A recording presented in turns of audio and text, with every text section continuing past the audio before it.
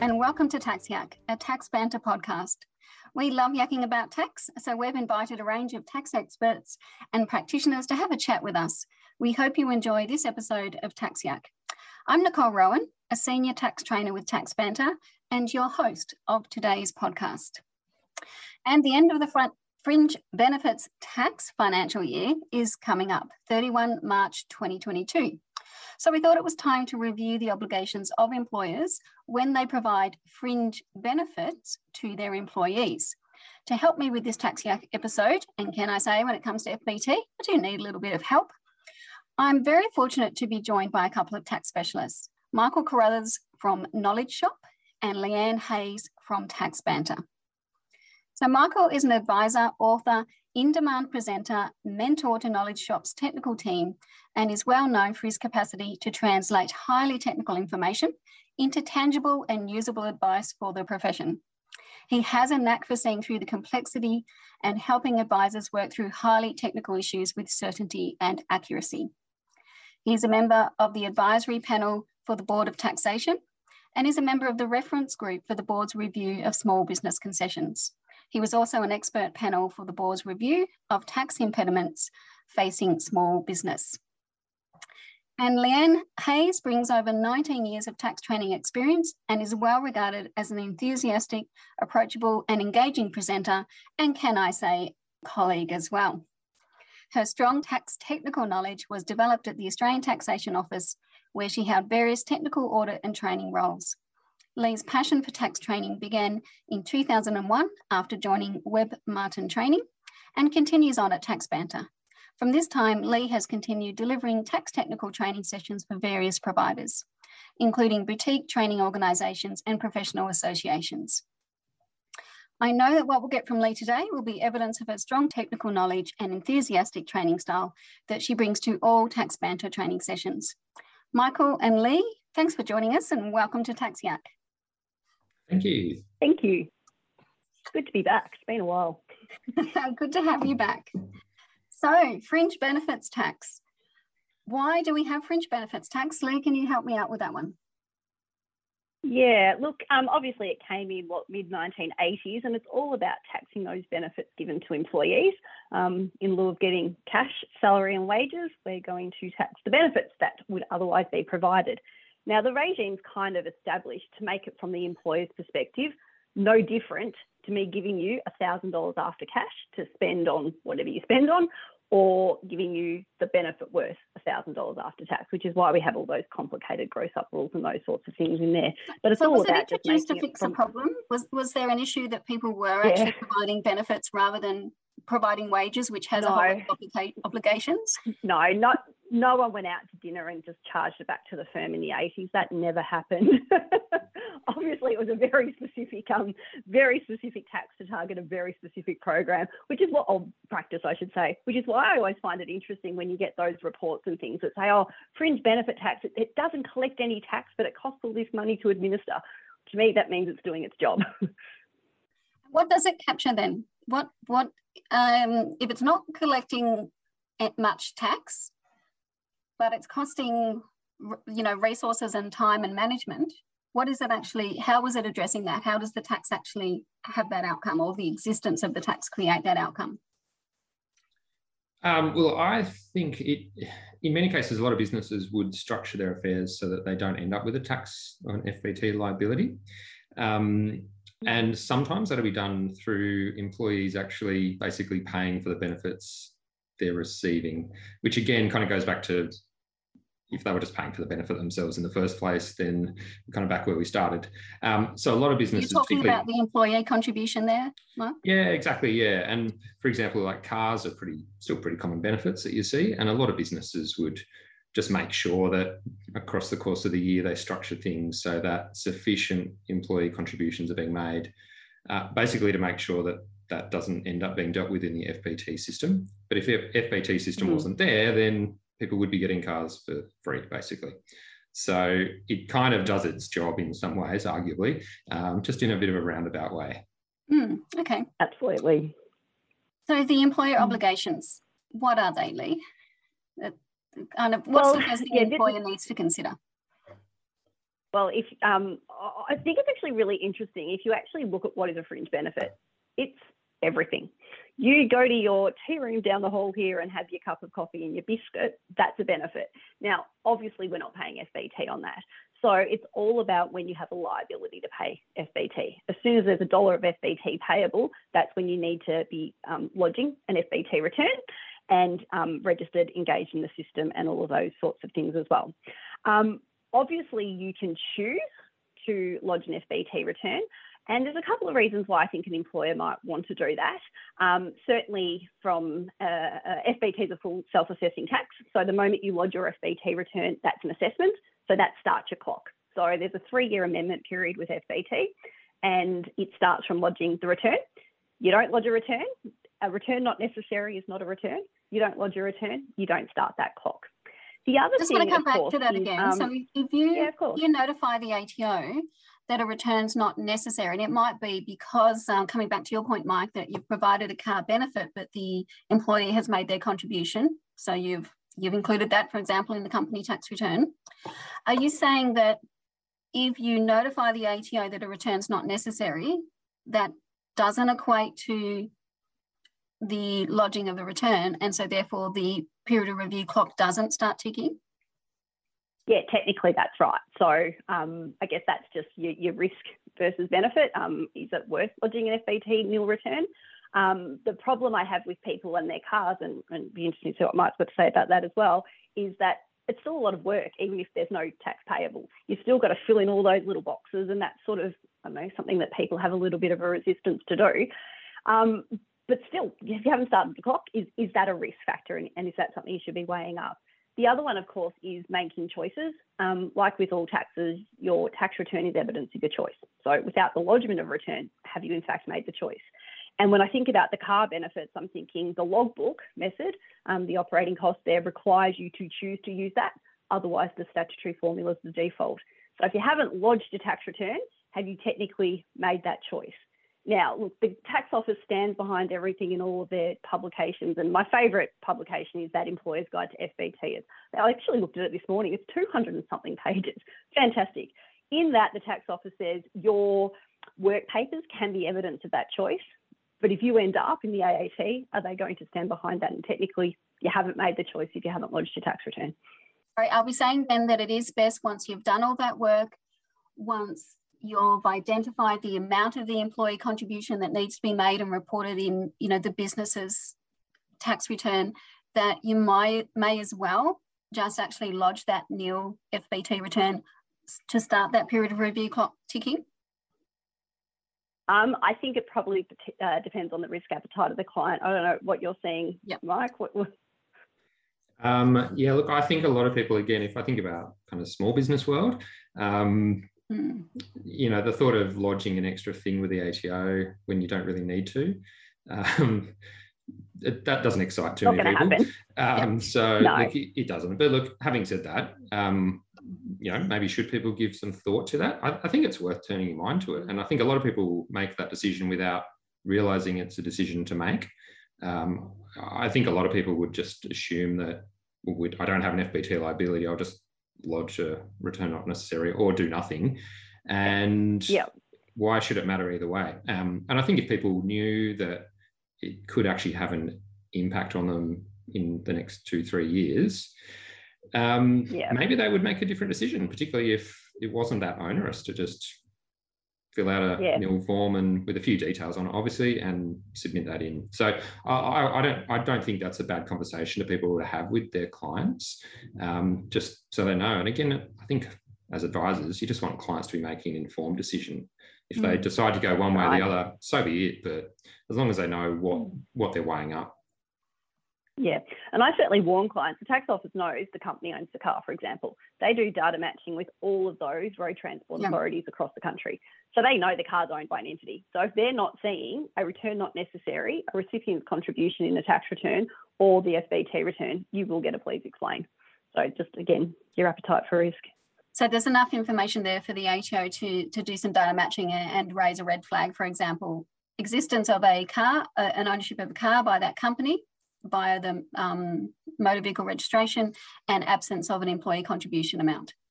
They can match that and see a risk. Yep. Okay. Yeah. All right. Well, then if the accountants, our clients, have this obligation to get some information from their employers. Now, I assume going to an employer who might be an absolute, person that truly understands the hospitality industry, really knows the right client, the right staff to get, the right chef, really knows food, how to build a fantastic cafe. But if you say to them, have you provided any fringe benefits?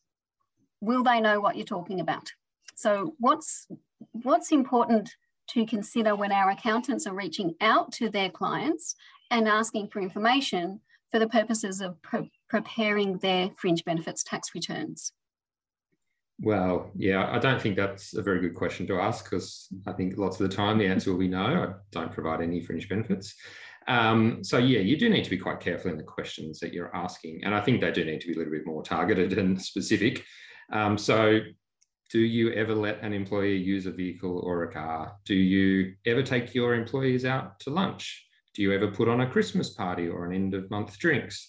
They need to be quite specific questions, because the term fringe benefits would mean different things to different people, and those without a tax background would answer that question differently. And so I think, once people understand the breadth of the system, and as Leanne said earlier, kind of there's fringe benefits being triggered all the time.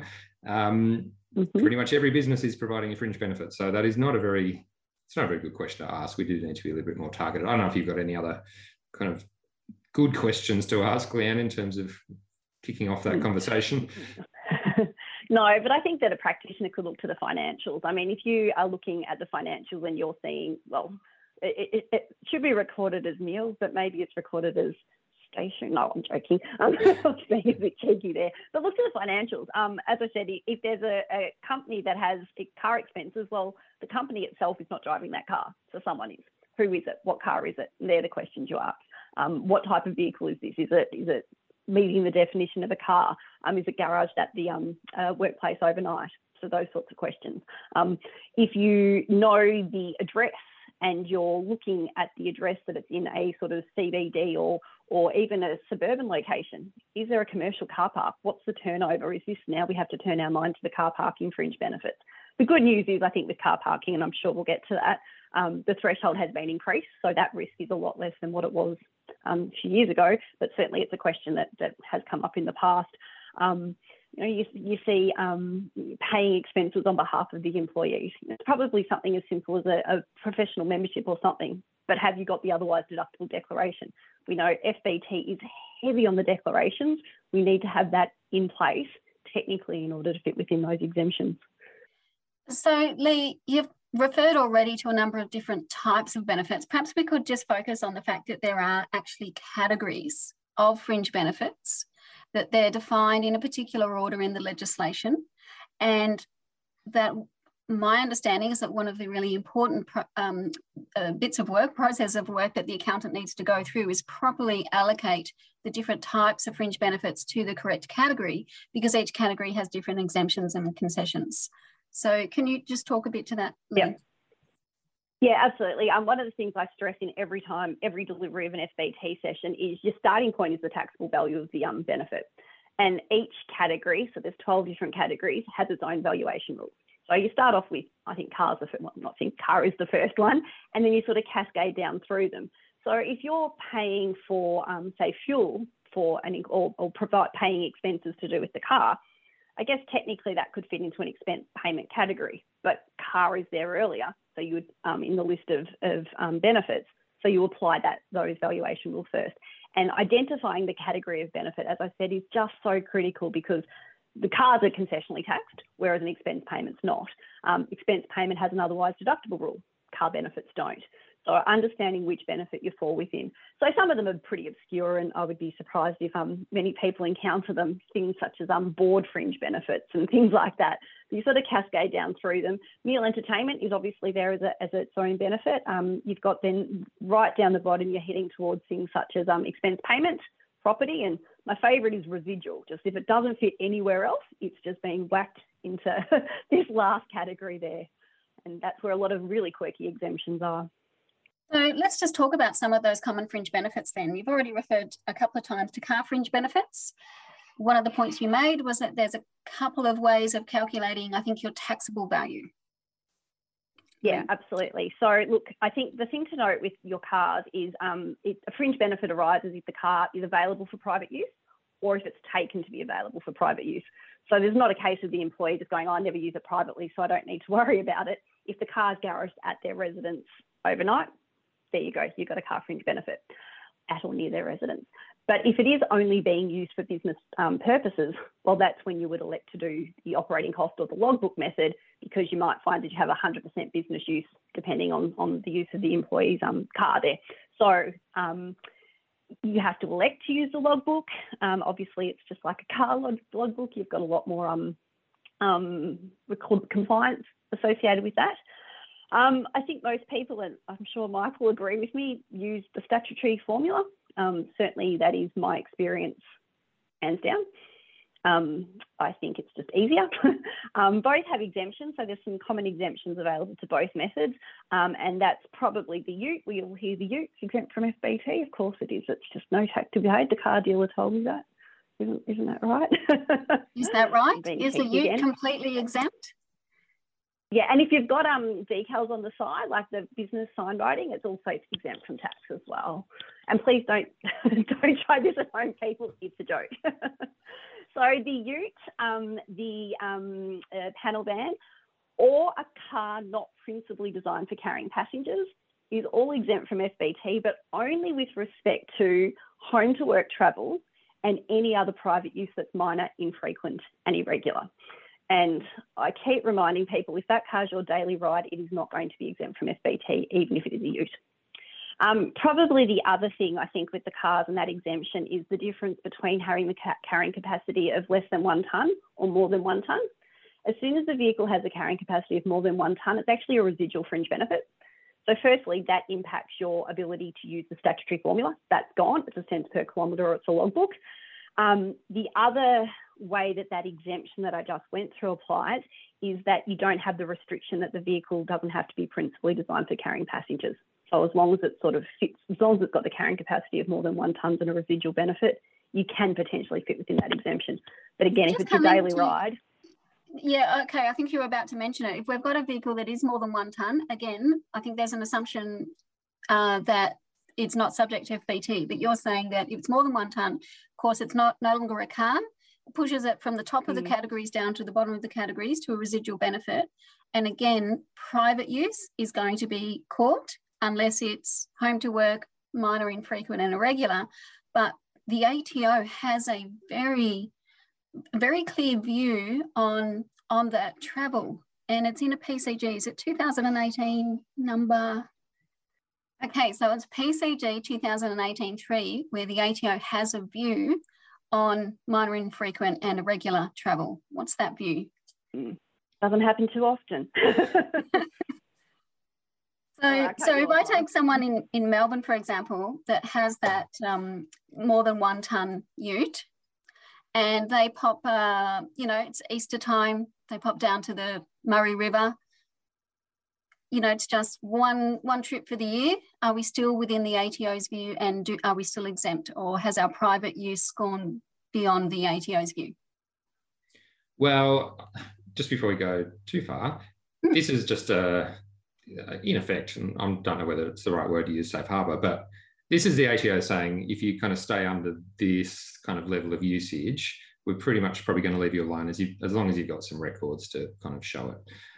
So I think it's important to recognise that if you go above what the ATO says in the PCG, it doesn't actually mean the exemption doesn't apply, but you are certainly, you're at higher risk, and your level of expectation around record keeping is higher as well. But basically what the ATO says is if you've got one of these kind of work vehicles, like a ute that can carry more than 1 tonne, when it comes to the private trips, and there will almost always be some purely private trips, as long as the private trips don't exceed 1,000 kilometres in total across the FBT year, and no single return journey exceeds 200 kilometres, then they'll probably leave you alone. So really not very far. The total private usage for the whole year has to be within 1,000 kilometres, yep. and no one single return trip can be greater than 200 kilometres. So my example of the Melbourne resident travelling to the Murray River for the Easter week long weekend would exceed that second part. It would be greater than 200 kilometres. I will take your word for it on the geography, given that I'm not based in Melbourne. But if that return journey is more than 200 kilometres, then you're automatically outside the scope of that PCG. Again, that doesn't automatically mean you don't have an exempt vehicle, but it does mean the level of risk is higher than it would otherwise be. And I think, you're probably pushing it a bit. And certainly you'd want to be pretty careful before just taking the view that that's an exempt vehicle. So how do we manage that? If we're an accountant, we've got clients that we know have an expectation that the employee is going to use that vehicle for private purposes. How can it be managed? How can they advise their employer clients to manage that then? So I think the first step is just having a think about, is there any likelihood that the exemption would apply? Because it might be pretty obvious in some cases that it's not really even on the cards because of typical usage. And it might be just some kind of basic questions to try and find out, how does this thing really get used and what sort of records are being kept around that. So it might be something that could still qualify for the exemption. If so, it would be a matter of pointing out kind of what expectations are, because there are still some records that should be kept to justify that exemption is available. It's not just a freebie. You've got to be able to back it up.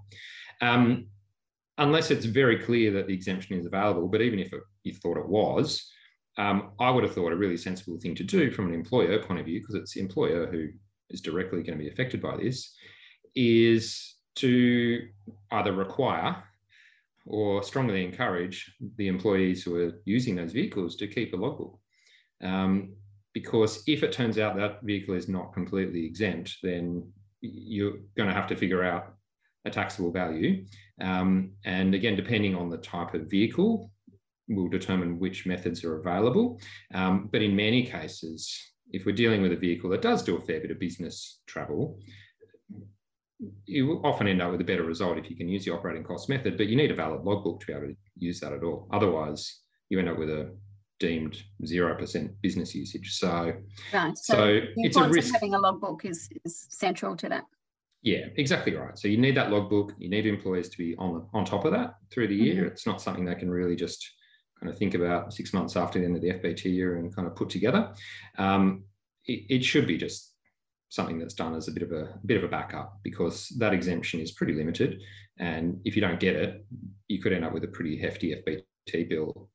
But that could be managed. It could be managed down to a less hefty bill if there is a valid logbook, because that could significantly reduce what the FBT exposure is. Yep, great. I think a bigger problem is those sort of more self-employed type arrangements where, you know, they just try and rely on that exemption, thinking that I've got the dual cab but it doesn't have the cab, or I've got the 1 ton. I don't really know my vehicles very well, but my dentist drives one. And I just think that people just think, oh, it's an automatic exemption. And I think the practitioner just needs to really, really remind their clients that it is not an automatic exemption, and there is a risk. How big that risk is, I guess, you know, you hear all sorts of rumours of how understaffed the FBT area is in the tax office, but is that a risk you're willing to take? Yes, because I'm sure that would be quite easy for the ATO to get enough information to and do it, you know, reasonable amounts of data matching to actually identify where those risks sit with very specifically. Yep. Oh, absolutely. I'd tell people just all you need is those odometer records, start of the year, end of the year, work out how far your house is from the office, and the balance is your private use. Is that minor, infrequent and irregular? Yes, and if you're talking tens of thousands of Ks, clearly not minor, infrequent or irregular. Okay, so let's move on from cars. And Michael, just have a quick chat about managing travel costs, which is kind of tied up in you know, the usage of cars as well. Again, we have some recent ATO guidance. I think we're talking about tax ruling 2021 number 1. Could you talk about that as a fringe benefit and how we best need to manage that? Yeah, sure. Yeah, this is an area where there have been some developments over recent years, and the ATO has finalised two or three things in the last year or so. So a couple of rulings and another PCG as well. And I think this is I find this anyway, a really difficult area to deal with in practice. This whole, whether it's from a deduction point of view or an FBT point of view, I find this is a difficult area. I really dislike the questions that come really up in this area. So there are the basics, but it's very easy to move beyond basics. And I think that's, again, something just for practitioners particularly to keep in mind, that this can be a really difficult area and it needs careful attention placed on it. So when it comes to FBT system, there's some really fundamental questions that we normally start by looking at. So first of all, are we dealing with someone who's traveling in the course of their work? Are they living away from home in order to perform their work? Or maybe are they relocating? Are they completely moving somewhere else on a more permanent basis? And the answer to that or those questions will then lead you down a certain path in terms of how the tax treatment is going to look. For example, the FBT rules, if someone's traveling overnight for work, it may well be possible to apply an otherwise deductible rule and to get rid of a lot of the FBT issues that might be associated with that travel. If the individual is living away from home, there are some concessions and some exemptions that apply, but those have been tightened up a fair bit over the years. So it's more difficult to qualify. Again, there's records that need to be kept, and there are some limits on how long those concessions can apply for. When someone's relocating, otherwise deductible rule is not going to be very relevant to you, but there are a long list of potential concessions and exemptions that can apply, also when someone's living away from home. And it's a matter of really kind of working through that long list of concessions and exemptions. Some people get lots of those, some people don't. It can be quite a complex area. Having said that, on the other side, there's also the opportunity for some quite nice tax planning to be done when people are aware of those concessions and are thinking ahead of the time. So whether employees are living away from home or relocating, it is worth thinking about it in advance, because the FBT system does have a whole bunch of concessions that are built into them. And some employees can end up a fair bit better off by packaging up some of those costs in an effective way. So yeah, it's a tricky area. The ATO's recent guidance, to some extent, kind of updates some of the key issues around when someone might be traveling or living away from home. Again, the ATO has I guess, for want of a better term, a safe harbour approach in terms of trying to determine whether someone is in fact traveling or living away from home. So there's quite a lot that's gone on in that space recently. And for anyone who hasn't really delved into the detail of that over the last little while, right now would be a good time to start doing that, because there's a bit to get your head across. To summarise, the first and perhaps most important question is to ask, is someone travelling? Is someone living away from home, or is someone relocating? That, in terms of the employee, that's probably the first question, and the answer to that will lead you down a different pathway. But all of them involve consideration of fringe benefits tax, and then of course all of them have different concessions and exemptions and so forth that apply. Correct. Yes. Yeah. And I agree. This one about relocating is really interesting, because I'm not sure that relocating and the costs of relocating is ever deductible to the employee. But in the Fringe Benefits Tax Assessment Act, there's quite a lot of concessions for the employer meeting those relocation costs, and a range of costs that are incurred by an individual on relocation, including, buying a new property and so forth. So it seems to be really important, and as you say, opportune time to do some tax planning with the employer.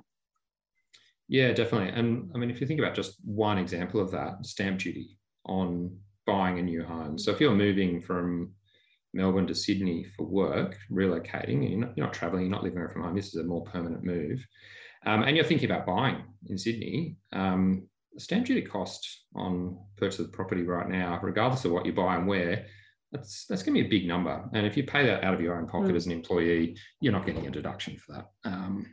might help you pay a bit less tax later, although if it's your main residence, it probably ends up being a wasted cost from a tax point of view. Yeah. But if that can be packaged up on a proactive basis, that can be a really significant after-tax saving to an employee. Just that one cost is one example. Anything to add to that, Lee? No, I agree. There's just the back of that FBT Act is just sort of scattered with all of these quirky little exemptions that, unless you're onto it, you probably don't even know. Stamp duty is a fantastic example. Well, let's then, Lee, if I can ask you about the car parking benefit. My understanding is that the ATO has changed their interpretation to bring in more circumstances where an employer will be providing a car parking benefit, but the government has actually changed the threshold, which will put more people out of having a FBT liability. So could we just quickly summarise that? Because I think we're ending up with, the result is less and less people are going to have a car parking fringe benefit liability. Yeah, it's actually funny. Had we had this conversation a couple of years ago, the starting point for me was always, put a pin mark in the map. 1 kilometre radius, is there a commercial car park within that 1 kilometre radius? And if there is, does it charge more than the FBT rate for all-day parking? Well, actually, I think your first question is, do you give your employees parking? Obviously. So in doing that, the definition of a commercial car park was probably what we all traditionally thought of it as being, sort of a place where there's a high-rise car park or a commercial operator or whatever. Then a couple of years ago, the tax office sort of started to reassess what that particular definition was.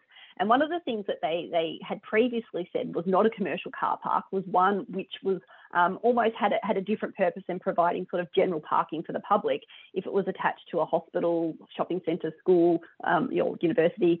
If the pricing was designed to stop you parking all day. Oh gosh, I said that poorly, didn't I? If the pricing methodology was designed to discourage all-day parking, the tax office said that was not a commercial car park. They changed their mind. So I think about the local shopping centre near me, which might give you, I think, 3 hours for free. And then by the time you're there for more than about 4 or 5 hours, you're sort of above the FBT car parking rate. They're now considered to be commercial car parks. So that suddenly makes so many more employers parking potentially subject to FBT. But around the same time as that ruling got finalised, the government actually extended the ability to use what's called the small business car parking exemption. And that is available for employers that have an aggregated turnover of less than 50 mil. So I've now probably changed my mindset on what you would start with, and I'd probably start with your turnover. If your turnover is less than 50 mil, don't necessarily have to worry about car parking, except for the fact that the small business car parking exemption has a whole heap of exemptions within it. And one of them is if the car is parked at a commercial car park.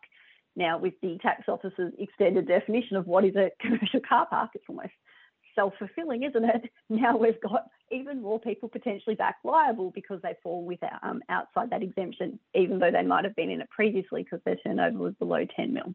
So you've got to look at where the car's parked.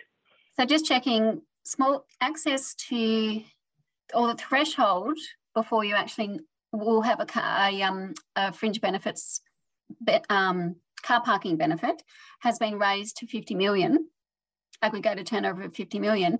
However, the exemption itself doesn't apply if the car parking being provided is actually within a commercial car park and the definition of a commercial car park as interpreted by the ATO has been expanded. Yeah. Yes. So you still need to understand if you are providing a car parking benefit because you're paying perhaps or paying your employees car parking, whether directly where it's being provided or even reimbursing it, then you're providing a car parking benefit. Be very careful. It actually has to be the provision of the space. The moment you're actually reimbursing an expense, it's not a car parking fringe benefit, it's an expense payment fringe benefit, and you're in a different territory. Right. Okay. Exemption doesn't apply. So if you're reimbursing the car parking that's being provided in a commercial car park, and if it's within the 1 kilometre radius, you're actually not caught by the car parking fringe benefit, you're caught by an expense payment fringe benefit. Yep. Right, great. So many Easy. categories, so many complications. We obviously cannot cover them all here today, but that's been really helpful. Thank you. What we might go to now, Michael, is some common problems, some common mistakes that employers and even accountants might make. Yeah, look, there are quite a few things within the FBT system which trip people up quite often. The one we tend to see a lot over and over again is just misunderstanding of, first of all, what's the difference between salary sacrifice and an employee contribution or a recipient's payment? And then secondly, what the practical implications are of those two things being different.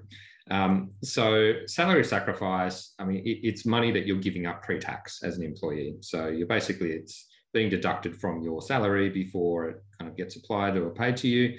And so you're reducing your pre-tax salary, you're reducing the amount of tax you pay as well, personally. Whereas employee contributions are after tax. They're contributions you are making towards the fringe benefit that's being provided to you. And it's basically coming out of your after-tax funds. And I think the way we try and explain this to people, which I hope is helpful, tell me if it's not, because I'll come up with a different way of explaining it. But salary sacrifice amounts are typically used to even things out between the employee and the employer, so that the employer isn't out of pocket effectively. So often the amount that's salary sacrificed might include the cost to the employer of the benefit that's being provided, but also any FBT liability associated with it as well. So often they're saying to the employee, we're happy to give you this benefit as long as it doesn't cost us anything. So you're going to kind of give up enough of your pre-tax salary so that we as an employer are not out of pocket. So that's often something that's negotiated between the employee and the employer. There's no hard and fast rule about what that number needs to be. That's up for the parties to negotiate amongst themselves. Employee contributions are typically used to eliminate or manage the FBT liability from the employer's point of view. So for example, in a pretty typical scenario involving a car fringe benefit, often an employee would make sufficient after-tax contributions towards that benefit, enough to get rid of the FBT liability. So you kind of work backwards. You figure out, well, what would the FBT liability be? Or what would the taxable value of this benefit be? Okay, we're going to make sufficient employee contributions to get rid of that. So we don't have an FBT liability relating to this benefit. And then salary sacrifice numbers will often be used to kind of massage the difference from the employer's point of view. But it's a bit tricky because salary sacrifice, that's not taxable to the employer, but they're paying less salary. So there might be lower deductions to be claimed, but that might be balanced out with the cost of the benefit they're providing. But employee contributions, depending on how they're done, they might be taxable to the employer. They might trigger a GST liability for the employer as well. And so they'll often get picked up in other parts of the tax system. So you'll often see interaction between the FBT system, the income tax system, because the employer will often be assessed on that contribution, and a GST liability will often arise in there as well. And so employers and advisors who are helping employers need to make sure that those three things all fit together, because it's all fine to kind of put through an after-tax employee contribution to get rid of the FBT problem, but you might still have another problem if you're not picking that up as income or picking up the GST liability as well. So that difference is something that does cause a lot of confusion amongst employers, but also amongst a lot of accountants who maybe, particularly those who aren't dealing with salary packaging on a really regular basis. And a lot of people find that they don't come across it all that often. So when it does, some of these things kind of trip them up a little bit. Well, I thought that was an excellent explanation. Thank you. That really helped me. I might just borrow that. You can continue using it. Yeah, next time I'm doing the FBT, annual update. Absolutely, that was very helpful. So, Lee, any other particular mistakes, issues that you see? Probably, obviously, just the lodging of the return and those sorts of things we spoke about earlier.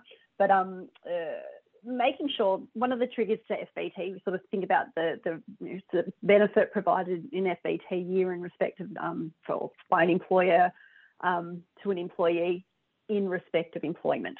So that's the key thing there, is that fringe benefit tax is all about taxing benefits provided in respect of employment. So it's about just making sure, I guess, that the benefit is provided in respect of employment, as opposed to in respect of something else. And that's really only going to be the issue for those closely held employers, where mum and dad own the business as well as being employed.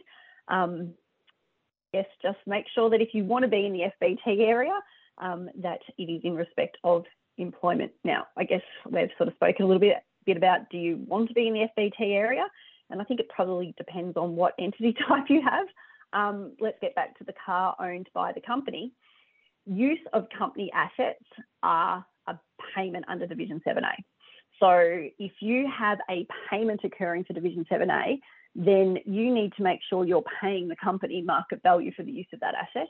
Otherwise, it's a deemed dividend. And that's based on the market value. Now, I don't know what the market value is of the use of a car 24/7, 365 days of the year, but I suspect it's more than what the FBT taxable value is. So that's where I think maybe arguing or making sure that the benefit is in respect of employment actually ends up with a better result, because FBT is a lot more concessional with cars than Division 7A.